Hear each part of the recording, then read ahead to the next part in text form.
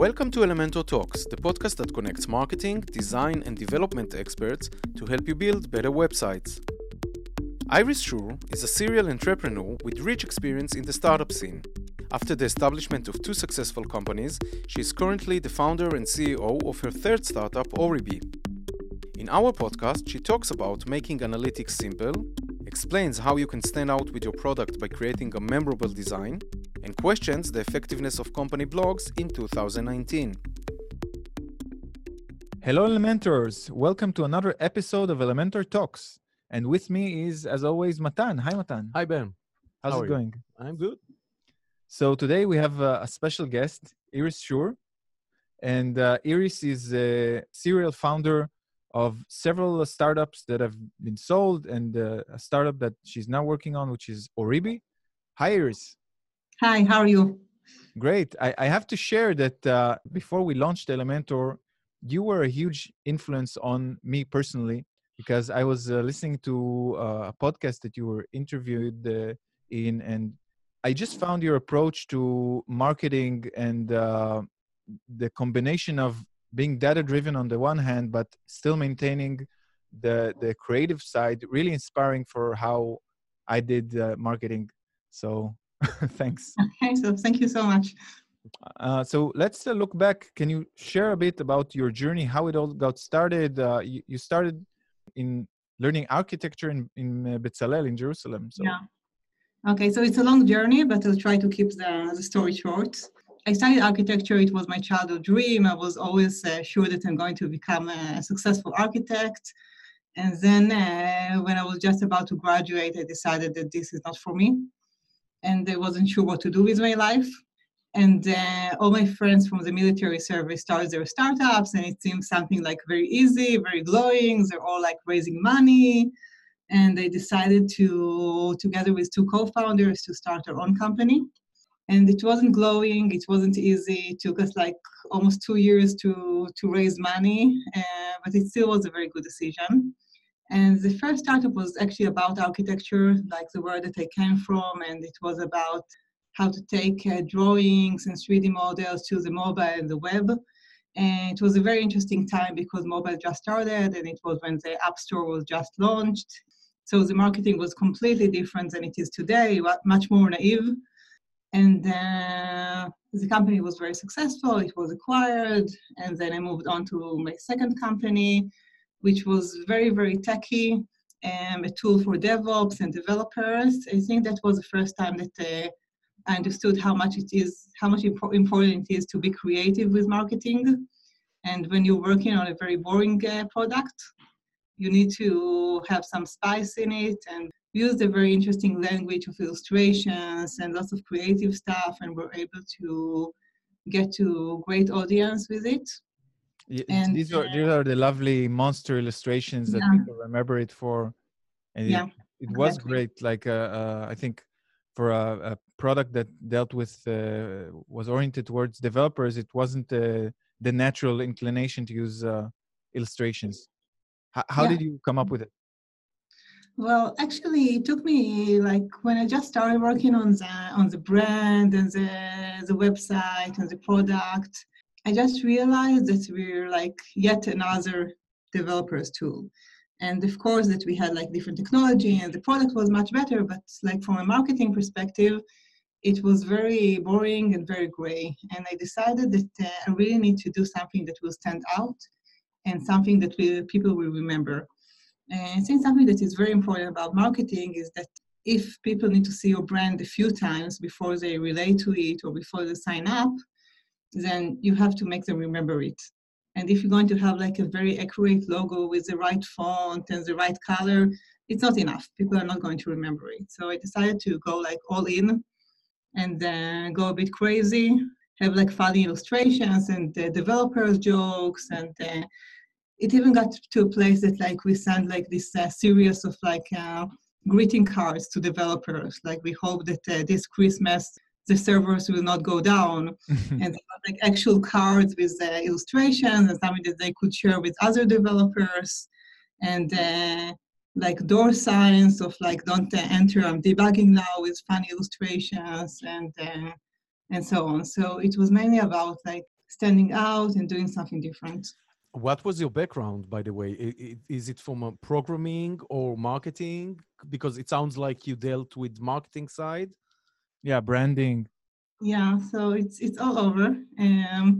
But I came with, like, as I mentioned, I studied architecture. I started working on product. I have to say that at first I always thought that I'm never going to do marketing, because for me it was all about like native speakers that are able to like pinpoint the right messaging, and it's all about writing texts, and that was never me.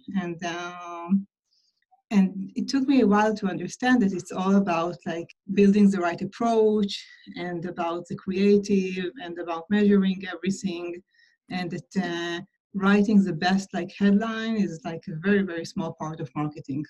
So your development as a person in charge of marketing for that startup came at the same time of your development as a writer and as a lecturer. So how did all of this come at the same, was it at the same time? Yeah, around the same time.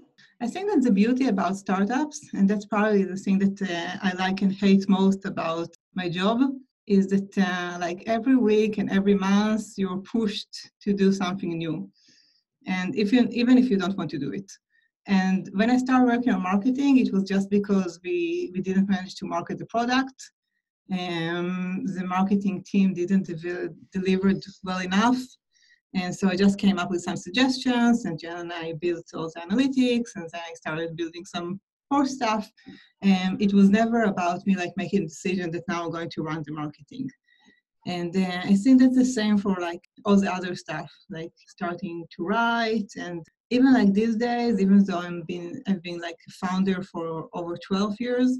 Mm-hmm. So every month I'm studying something new, and now like studying sales much better the past couple of months. So Did you have an influence, like a book or a lecture or someone who inspired you? there were some, but I can't say that there was like one person or book that really inspired me. Is there any connection between those? Because you had two startups, you sold them, and now you have the third startup, Oribi, as we mentioned, and this is about analytics or making analytics for marketers, something simpler, right? Something that they can deal with and they don't have to shy away from or to be scared. Can you tell us about that? Yeah. How did you arrive to this idea? Yeah. So I have to say that the ideas that I find always like most influencing and most intriguing to build are not like reinventing the wheel and doing something completely new out of scratch, but it's taking something that people hate today and is very complex and no one wants to deal with it, and making it something that people really love. And for me also, like when I look at the large companies, I think that most of them, even companies like Google, for example, they didn't invent something completely new. It was all about taking something that people need, but doesn't work well today, and simplifying it. Mm-hmm. And by simplifying, you need to have all the technology behind. But it's mainly about, for me, it's mainly about the product experience. And so it was very clear to me that this is what I want to do with my new company. And I decided to go after like analytics and data because I think that today that's something that people really hate. So there are lots of amazing companies, but they're all targeting like the enterprise companies, and they're all based on the company having like a BI team and lots of resources and some developers that will do all the integrations and lots of budget. And I feel that today small and medium businesses, but also like you can also see it within enterprise companies that many of them are underserved or part of their organizations. They don't have any way to ask the most trivial questions, like what lead people to sign up, and why do I have so much traffic but so little conversions, and how do I convert more users? So these are like very, very basic questions that everybody asks. But to build this analytics tool today and to get an answer is something very, very complex. And I also feel that the entire approach of like delivering more and more data and more reports and more dashboards, it's something that people don't know what to do with. So all the tools today are focused about like more and more data, more reports, and fancy dashboards. And I feel that people they don't interested in the data. They just want to have like the bottom line and to know what to do and what's working and what doesn't work. And the shorter and simpler they're going to get it, the better. So you're contending with big guns like Google Analytics, and so what kind of advantage do you think? Because we're on the same pool. We're rather still a small company dealing with giants like Adobe and other companies. What kind of tools and advantages do you see with a small startup that is more lean and agile, maybe? I think that Google Analytics became a monster. And that's how most people see it. So it's so complex. You can probably do everything with it, but 99% of the people don't know how to do it.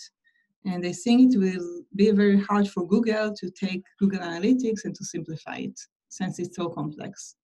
So we're trying to take a completely different approach and to build like everything from scratch, like the way analytics should be, and to have everything lean and clean and not too related on developers. And that's a big difference. I heard in another interview that you had, or was it perhaps your lecture, that you changed the design really drastically. You went from a native African type of design to geometric shapes, and then to people. So what was the process like? And just as articulate as you can describe, like how did every process happen that you decided, let's try this, let's change this? I mentioned before that I really love working with like simplifying tools and high scale and working with lots of users. I think I really like it for two reasons. The first one is that I really want to make an influence and to reach as many people as possible. And the second one is that I think this is the best way to create a product with a real value. So it's not about having like 10 huge customers and following their needs, but it's more about like working with thousands and tens of thousands and even more customers and see what they need and what they react to and what kind of features they work with. So for me, they are like the ultimate product managers. And when I started Oribi, I shared with you before that I had a very good experience with like illustrations and the unique language, and I decided to want to do something similar with Oribi. And I started with like some kind of an African theme of something very basic. I wanted to have the feeling of coming back to something basic and primitive instead of like more tables and numbers and percentages and graphs. But it just didn't work well, and we didn't see that it converts better. And I have to say that until now, I'm not sure if the idea was wrong or the way we implemented it. But we decided just to quit it and go with something more traditional and basic. But I have to admit that I didn't give up on the dream of creating something new and a more unique brand. And that's something that I deal quite a lot with, but I think that like it didn't work out for a few reasons, but I do think that like really good brands usually have some kind of character, and it's not just about the logo and the color. So as the CEO of Oribi, what exactly do you do? Do you still have contact with the marketing side, business development, product design? Can you share with us a bit? Mm-hmm. Yeah, so we had lots of changes within the company. For the same reasons, as I mentioned before, I feel that like the market should always lead us. And when I first started Oribi, it was very different than my other two companies, because over there, since I had like less experience and less connections, I had to struggle much more for getting the first funding and build the initial team. And with Oribi, I raised money from like day one from really great funds like Sequoia and the TLV partners. And unlike the other companies where I had like a small team of co-founders and like another 2-3 employees, and it grew up even more. Yeah. Yeah. So with the Ariba, it was more about like, okay, so I have lots of money, and now it's time to build the team from scratch. And I think that was one of my biggest mistakes, that I also felt pressure that because I have enough money and we need to move fast, then I need to build a big team from scratch immediately. And we grew up from like just me and a developer to 15 people in about like 2-3 months. I was always very involved with the product, and I was managing the product and the marketing, but I also had people that worked with me. And something about this constellation didn't work well. I feel that it was mostly because it wasn't organic. We didn't have like the very core of co-founders and first employees who knew the product inside out. And at some point, I decided to go back to a smaller team and to stop managing and to come back to do all the marketing and product myself. So right now we're going back to hiring more people after we saw like really great results after we came back to like the small team stage. And now we do need to scale up and we do need to grow up, but I'm doing it much more carefully. But for the last year, I've been doing all the product myself, and there is someone great who's working with me on the marketing, but I'm the one that's leading the strategy and doing like many of the materials myself. You felt that you made a mistake in the beginning of Oribi, and now you went back to a smaller, more organic team. Talking about your experience with startup, could it be that the missing thing was DNA?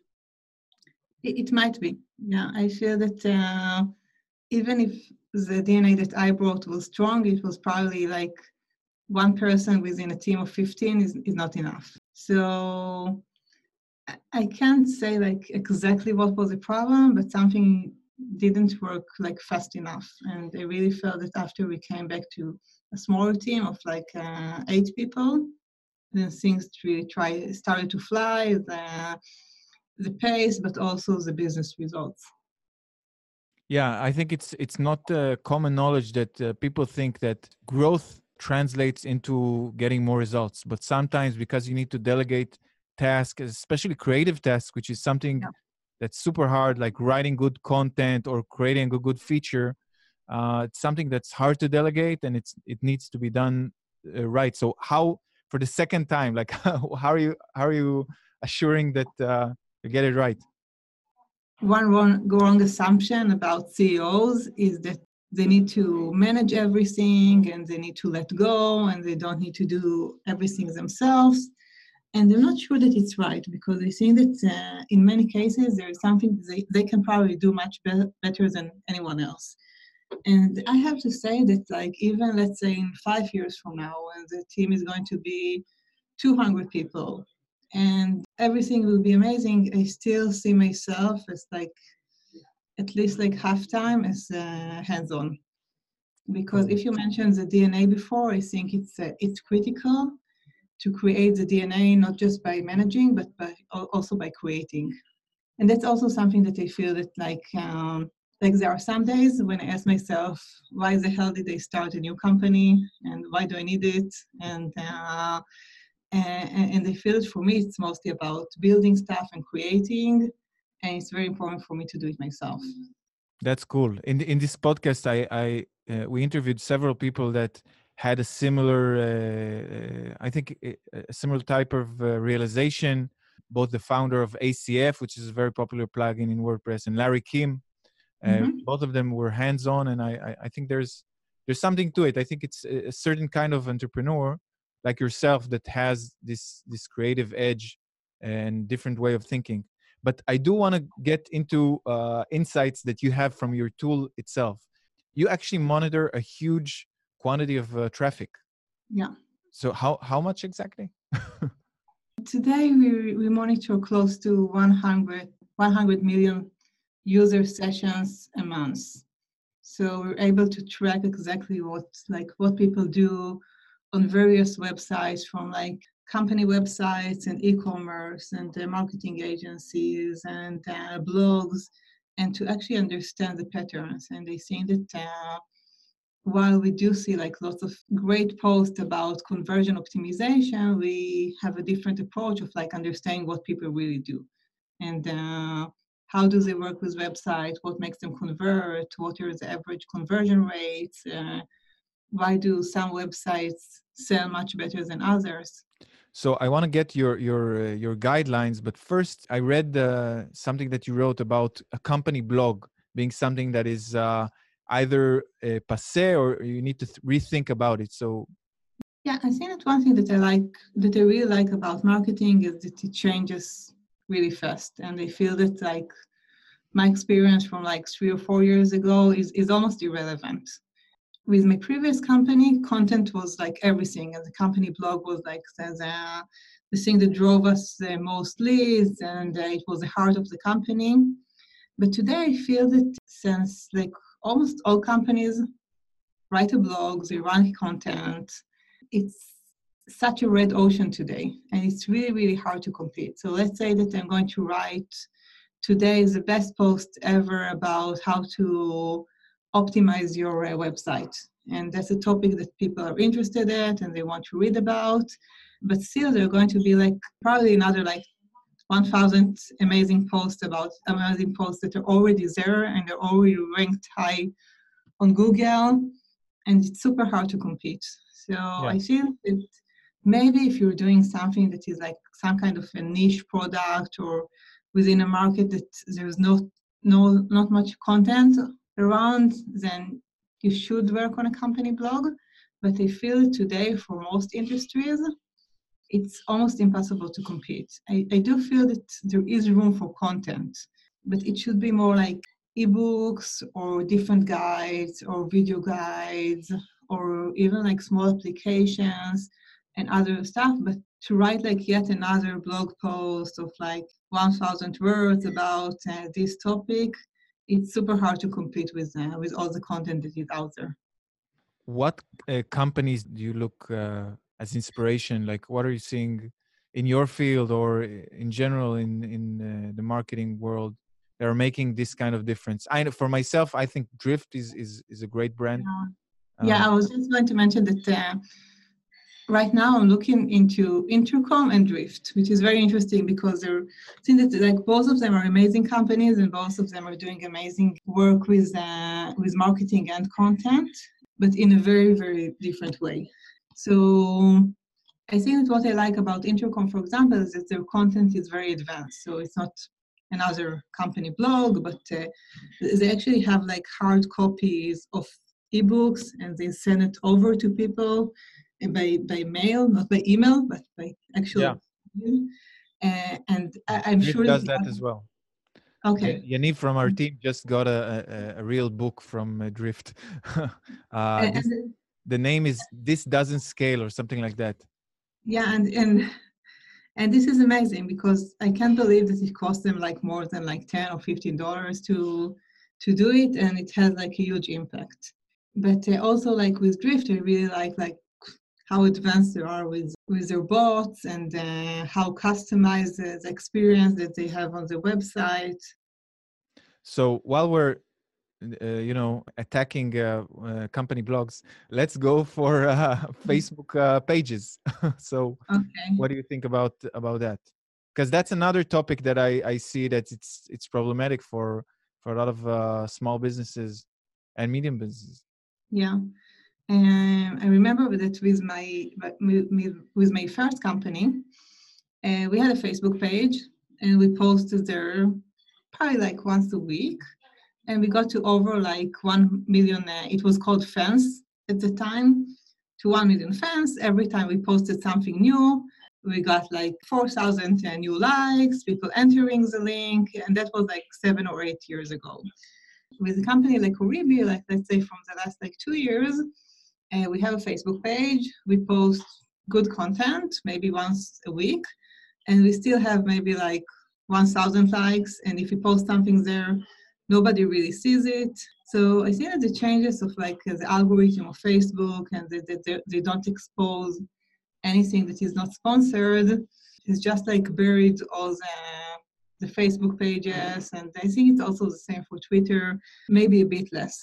But today I feel that like maybe you should have like a decent Facebook page just in case someone goes there, but don't expect to get any traffic from there. Okay, so we're wrapping things up, and what other, if I'm starting a business right now, starting my website, what are the key guidelines that you would, key tips that you would recommend me that I do in terms of channels and the way I do it? So I would say that the first thing, it probably sounds like very basic, but it's something that we see with lots of our customers that they don't understand well enough, is that you have to understand what is like your primary conversion on your website. So you don't want people just to visit your website, you want them to do something. And you need to pick this one thing. I also see like lots of websites where they have like sign up and register to our newsletter and download the ebook and read our new guide. And then people don't do anything. It seems something that I really find amazing is that people do have lots of traffic, even if you take like a small website, for example, with 2,000 visitors a month. That's still a lot. I always tell people, I try to imagine 2,000 people standing in front of you. It's like a huge crowd, and how come you're able to convert like only 10 or 20 out of them? So stop thinking of like percentages of, okay, so I have a 2% conversion rate and it's okay. And think about all the people that are interested in your product and they do enter your website with some intent. I really feel that like you should be able to convert like 20 or 30% out of them and understand why they're there and what do they do. And that's also the same about channels. So it's not about getting traffic, and it's not about getting them to do something like reading your blog. It's about getting business results.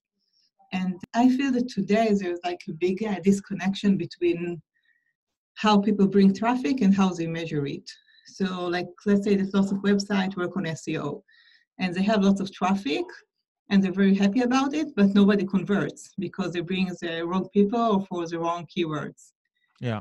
I think that the main thing for me with marketing is like all we measure is signups and installations, and we measure all of the channels based on it. So let's say, for example, that Instagram works very well for us in terms of like traffic and engagement, but hardly no one converts from there. And then we decided to understand better how to change the messaging and change the flow and change the funnel. So it's really understanding the entire funnel and optimizing all the different efforts from like where to advertise, how much to work on SEO, where to bring traffic from, how to write content based on it. Yeah, I think it's so tempting to start seeing results in terms of likes or shares and getting psyched about it. But as you say, it's not enough, and this conversion orientation is the right approach. So before we wrap up, how can people reach you and start using Oribi? So for Oribi, just enter oribi.io. There is a free trial of 14 days. You should be able to start seeing results after a few days and to understand your traffic and users and channels much better. And you can reach me at iris@oribi.io. Okay, so thank you very much.